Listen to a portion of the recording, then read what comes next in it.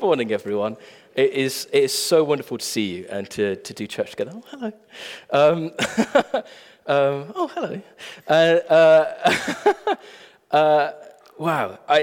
Gosh, that was a wonderful time of worship. I'm so thankful to you guys. Thank you. And there are Sundays when the Lord is kind enough to line up what we do in worship to what we're speaking about, and he's done that again. He's really helped me out this morning. Yeah. Later we're going to talk about God's tender mercy, and I felt like a wrecking ball this morning. So if that's you too, then watch this space. For those who don't know me, I should say I'm Alistair. I was a student here a while ago. I graduated in 2019, finished my physics degree. I worked for the church for a year doing what Hannah's currently doing. I was our voluntary pastoral assistant in 2020. That finished during COVID, and I went and worked for a school for a couple of years, which was just wonderful. But now I've left that, and I have abandoned the world of work, and I'm back to being a student. So to students, yay. To the adults, I'm really sorry. I'm another one of those. For now. Great. This morning, we're continuing our series in Luke. We're finishing chapter 1, and it's a long chapter. It's a long old chapter. And we decided to take our time through this portion of Luke. You might be thinking it's a bit weird to be kind of doing the Advent stories like all the way up to Christmas. But I just find so often that we kind of skip over a lot of the bits within the Advent story because we've only got 4 weeks of Advent. So we're really zooming in, and we're taking our time to look at specific characters and see through their eyes the anticipation for the Savior who is to come, or who has come. So this morning, I think we're finishing off Zechariah's story, and we're picking up where Morag left off a couple of weeks ago. So for a while, Zechariah had been deaf and couldn't speak, and then stuff happened. They decided to name their baby John, and miraculously, once they decided that, he was able to speak again. And all the people who were there were like, "What? What's going on?" And they all were like, something's going on with this baby, John. Like, something cool's happening. We better keep our eyes out as to what this guy's going to turn out like. And then Zechariah is filled with the Holy Spirit, and he gives this prophecy, and that's this morning's passage. So we're in Luke chapter 1, verses 67 to 80. And we'll read that now, and I didn't prepare someone to read this, so I'm going to read it, and so sorry about that. Here we go. Then his father, Zechariah, was filled with the Holy Spirit and gave this prophecy. Praise the Lord, the God of Israel, because he has visited and redeemed his people. He has sent us a mighty Savior from the royal line of his servant David, just as he promised through the holy prophets long ago. Now we will be saved from our enemies and from all who hate us. He has been merciful to our ancestors by remembering his sacred covenant, the covenant he swore with an oath to our ancestor Abraham. And we have been rescued from our enemies, so we can serve God without fear, in holiness and righteousness for as long as we live. And you, my little son, will be called the prophet of the Most High, because you will prepare the way for the Lord. You will tell his people how to find salvation through forgiveness of their sins. Because of God's tender mercy, the morning light from heaven is about to break upon us, to give light to those who sit in darkness and in the shadow of death, and to guide us to the path of peace.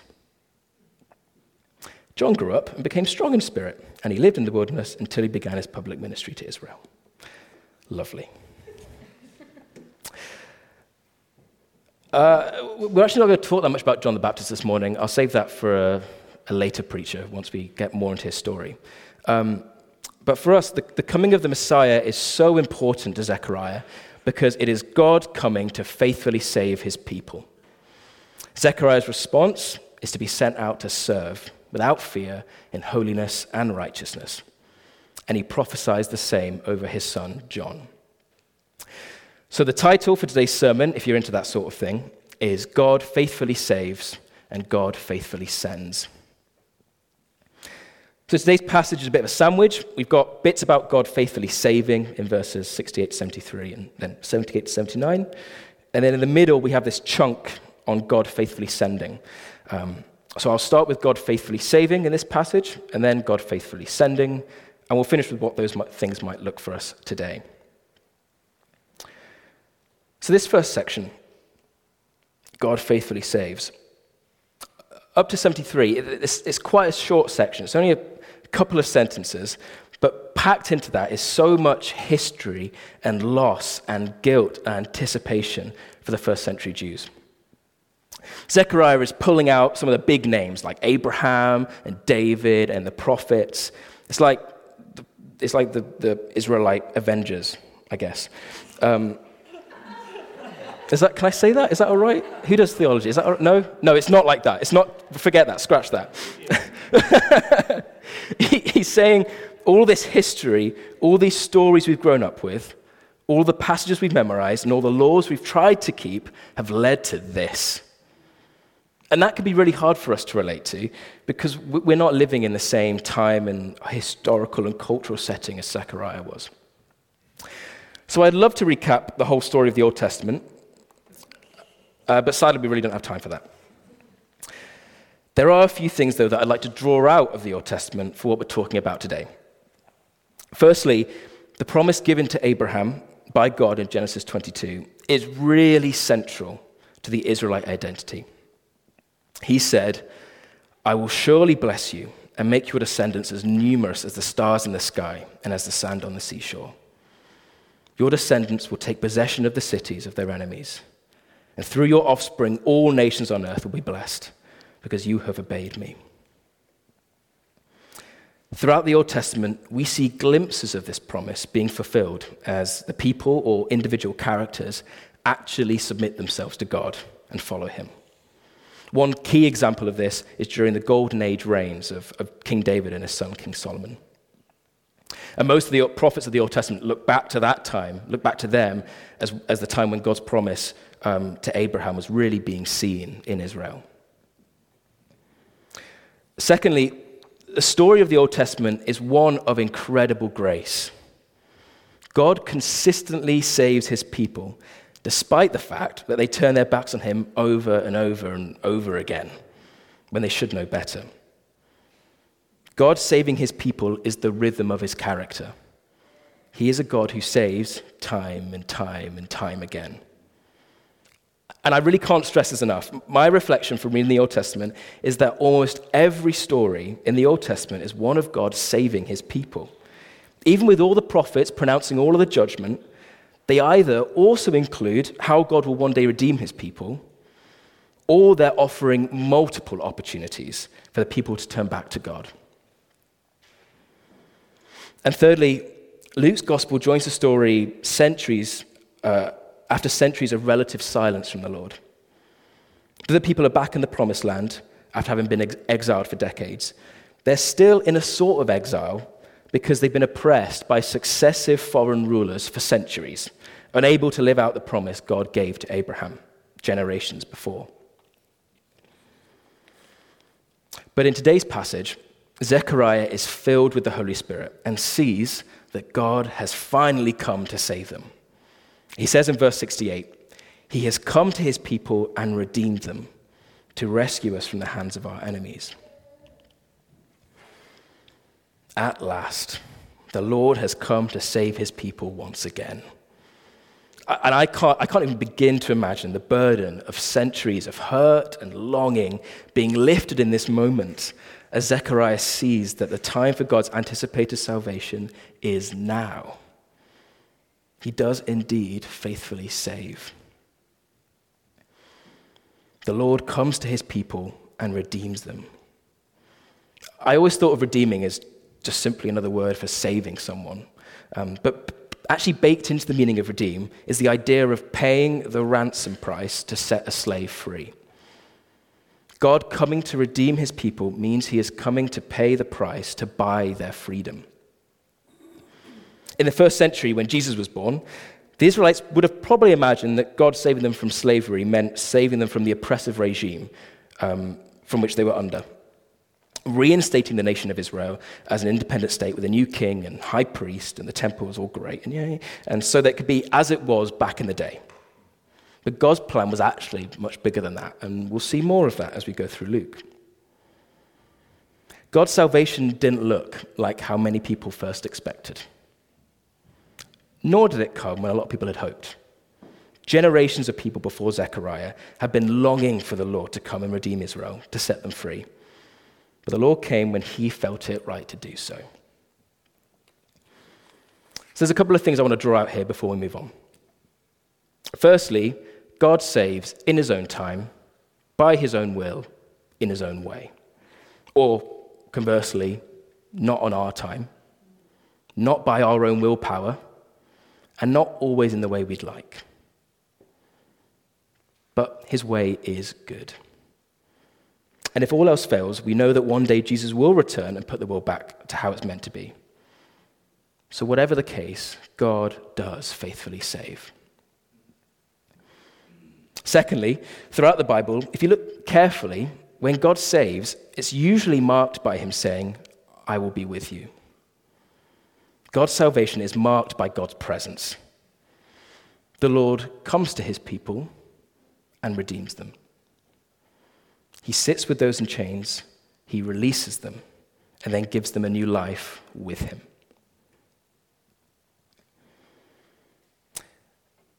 And that brings us on to the next section. God faithfully sends, in verses 74 to 77. He didn't come to set Israel free from oppression just for freedom's sake. He also set them free for them to be a blessing to the nations.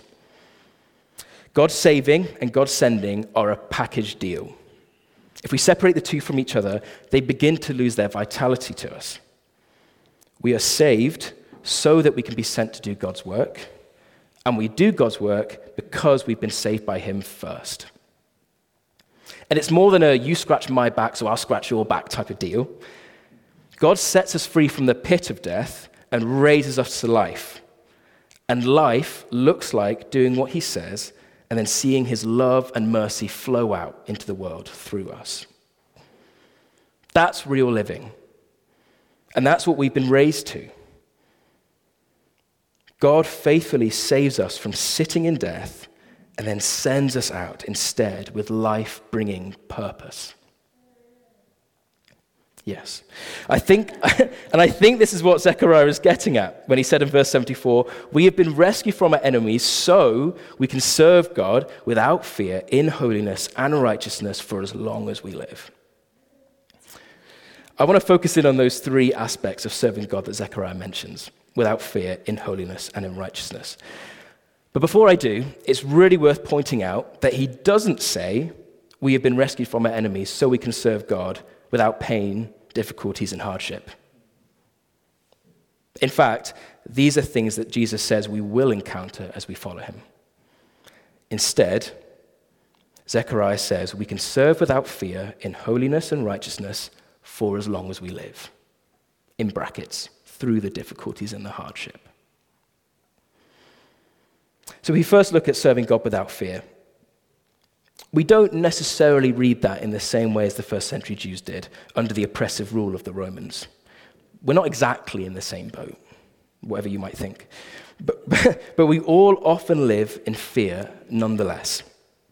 And that fear often holds us back from doing what the Lord tells us. I know for me, the Lord has been speaking about my fear of what people think about me. Whether that be my family or my friends, role models or colleagues, the most frequent reason I've given to the Lord for not doing what I think he's saying is that I'm afraid of what others might think about me. I remember when I was working at the school, there were times when I felt a nudge by the Lord to offer to pray for someone, and I would totally shut him down because I was scared I would look like an idiot, or the person would reject me, or I'd pray, nothing would happen, and again, I'd look stupid. In those moments, honestly, it's like I'm forced to choose between security in God and security in other people's opinions.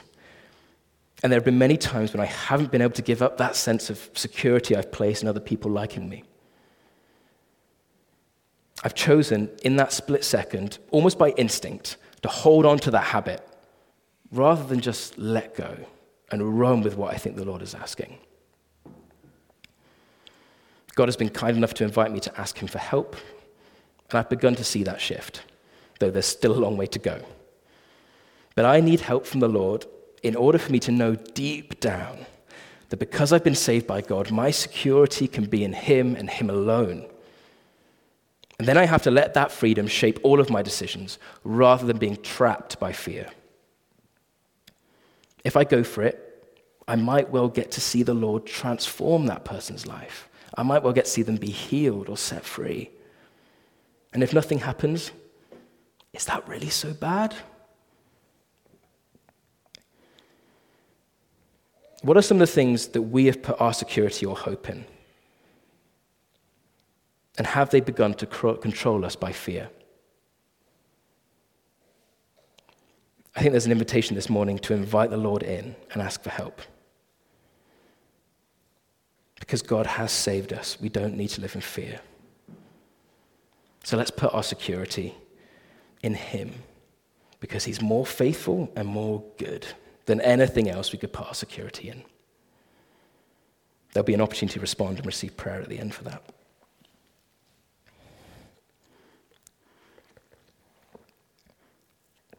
Then there's serving in holiness and righteousness.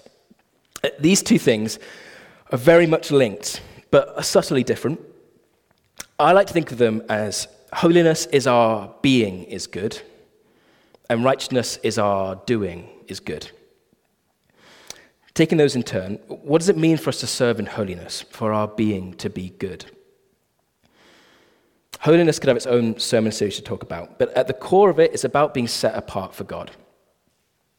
A bit like how all the toys in Toy Story have Andy's name on them, so they're set apart for Andy. For us, if we have accepted Jesus' offer, then we are a part of the household of God. It's like he's written his name on us. And I'm not plucking that imagery out of nowhere. The high priest in the Old Testament was to wear a medallion on his forehead.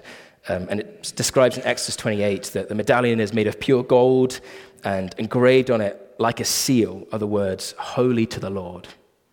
And in place of the Lord would be the Lord's name. And that medallion was to be attached to the front of the turban, which the Holy Spirit, the high priest was meant to wear.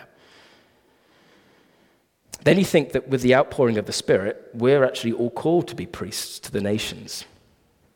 And that idea is taken further in Revelation 22. After the Lord has fully returned, no longer will there be any curse. The throne of God and of the Lamb will be in the city, and his servants will serve him. They will see his face, and his name will be on their foreheads. We are his. He bought us with the precious blood of Jesus on the cross. Sometimes we like to hold on to parts of ourselves, and even not let the Lord into parts of ourselves, parts of our past, our emotions, or our lives. In doing so, we are fighting our true identity and holding back from God.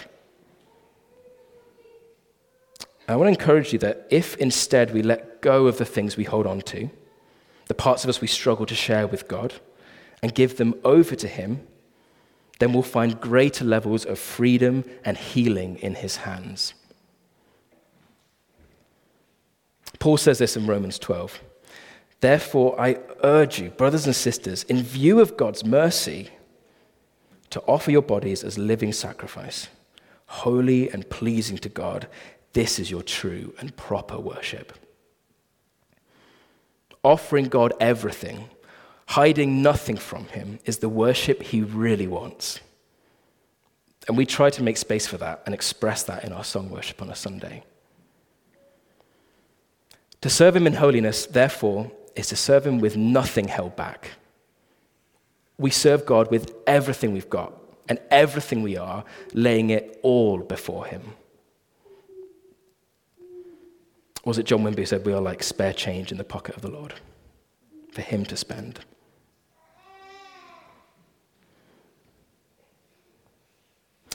Then to look at serving him in righteousness, our doing being good. Let's look at the second part of that Romans quote, actually, verse 2. Do not conform to the pattern of this world, but be transformed by the renewing of your mind. Then you will be able to test and approve what God's will is, his good, pleasing, and perfect will. Serving in righteousness is about doing life God's way. This takes time to learn and discern, and you've got to let me know if you get there, because then we can all learn from you.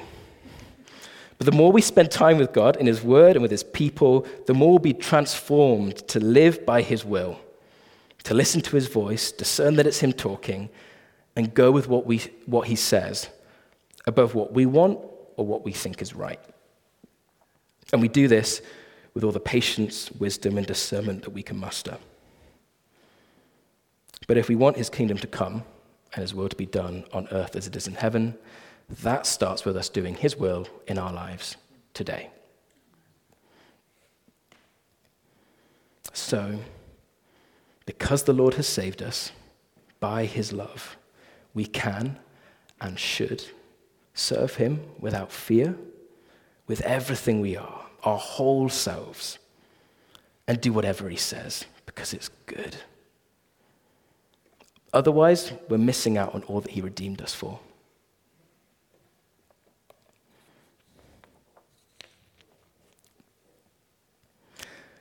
To finish off, I want to talk about what God faithfully saving us and sending us might look like today. I think verses 78 to 79 of today's passage give just a beautiful image of what God saving us looks like. Because of God's tender mercy, the morning light from heaven is about to break upon us, to give light to those who sit in darkness and in the shadow of death, and to guide us to the path of peace. I think this passage beautifully describes both the work of Jesus 2,000 years ago that set us free from sin and death, and the ongoing saving that we so often need in our day-to-day lives. Maybe you read that passage and you're like, that sounds like me. Maybe you feel like you're sitting in the cold, damp darkness, or like you're living in the shadow of death. God's salvation is like the rising morning sun.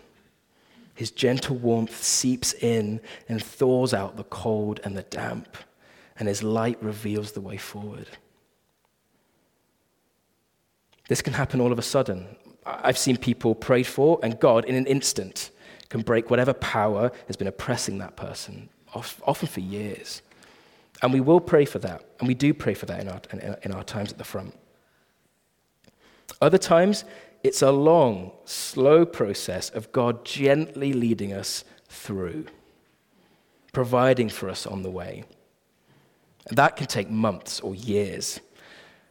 Either way, he is gentle and kind and good and does only what we give him permission to do. So if you feel oppressed by a situation or relationship in your life, if you need God's provision, or if you feel trapped, come forward for prayer in just a moment. Welcome God in, give him permission, and see what he does. God faithfully saves. It might not be when we'd like or how we'd like, but he is in the business of saving his people. If you're not a Christian and you've never accepted Jesus' offer for him to save you, and you'd like to, in a moment when I invite people to come forward for prayer, come and grab me, and or Caitlin will be at the front, and I'd love to introduce Jesus to you. I also feel like this morning there are some people who, when I spoke about sitting in darkness, you instantly connected that with living in shame. God's mercy is tender and is on offer to you, and you haven't gone too far from him. In Lamentations it says, "The steadfast love of the Lord never ceases. His mercies never come to an end. They are new every morning." You haven't asked for forgiveness too many times. You haven't reached the end of his love. It's never too soon to run back to him.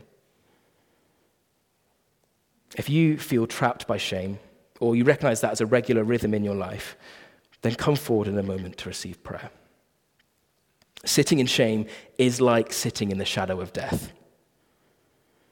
God is wanting you to sit in the light and warmth of his love instead, always. And finally, God faithfully sends us out. Church, there is work to be done. We were once slaves to sin. Now we have a new purpose, bringing God's life and light to the world. We each have our place. We each have our task. So let's go for it without fear, in holiness and in righteousness. If you're thinking, I don't feel that brave, holy, or righteous right now, there's no shame in that.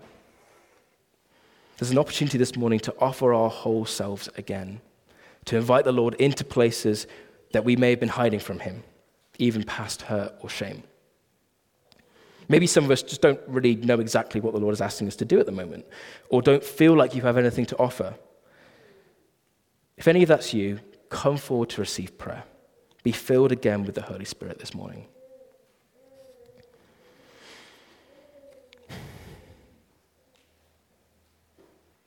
I've said a lot of words this morning, most of which were written when I was feeling pretty ill and foggy, so I don't know if any of that made sense. But the real power this morning is not in my words, but is in what the Holy Spirit is doing and saying, as it always is. So let's ask him to continue to do that. Why don't you stand with me and I'll close to pray. I'll pray to close. There we go.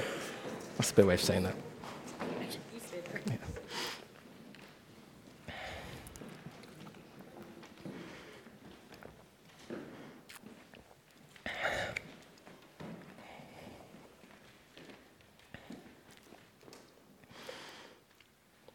Some people might not be aware of what's about to happen, or maybe you're not totally comfortable with it yet. I'm going to pray, and then the band will start playing and come forward to receive prayer for anything that you feel like the Lord is saying or doing, or for anything else. And we invite people to come to the front because that it's like a step of buying in. Like, yeah, I'm going to do this. I'm going to risk looking like an idiot maybe. Maybe I might cry, maybe I might fall over or shake or whatever. But we take that step forward of like, God, I trust you, and I'm up for it. And that's actually really powerful, and the Lord honors that. There's nothing particularly special about this space, but it's that step of faith of like, yeah, I'm going to do this. So if you want to receive prayer, I really encourage you. You could stay in your seat if you wanted, but I really encourage you to come forward. And then people who we trust are going to come alongside you and pray for you, and just invite the Holy Spirit to do what he wants to do. So let's pray.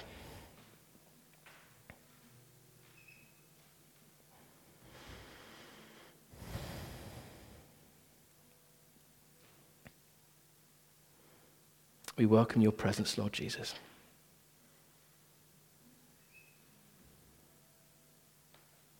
Lord, we're sorry for when there are things that we've kept from you, because we know that you ask for everything, and we know that that's good for us. It's good to give you everything. Lord, we're sorry. This morning we turn back to you, and we offer it all again. Lord, reveal to us the parts of our lives which are covered in the shadow of death. And we invite your light in this morning. The light of your tender mercy.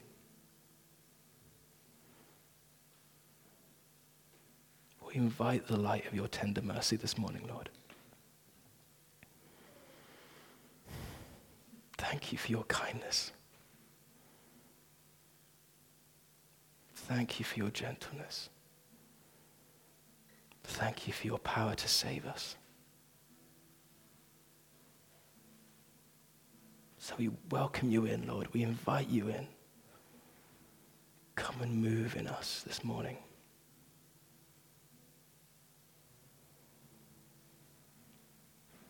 Amen.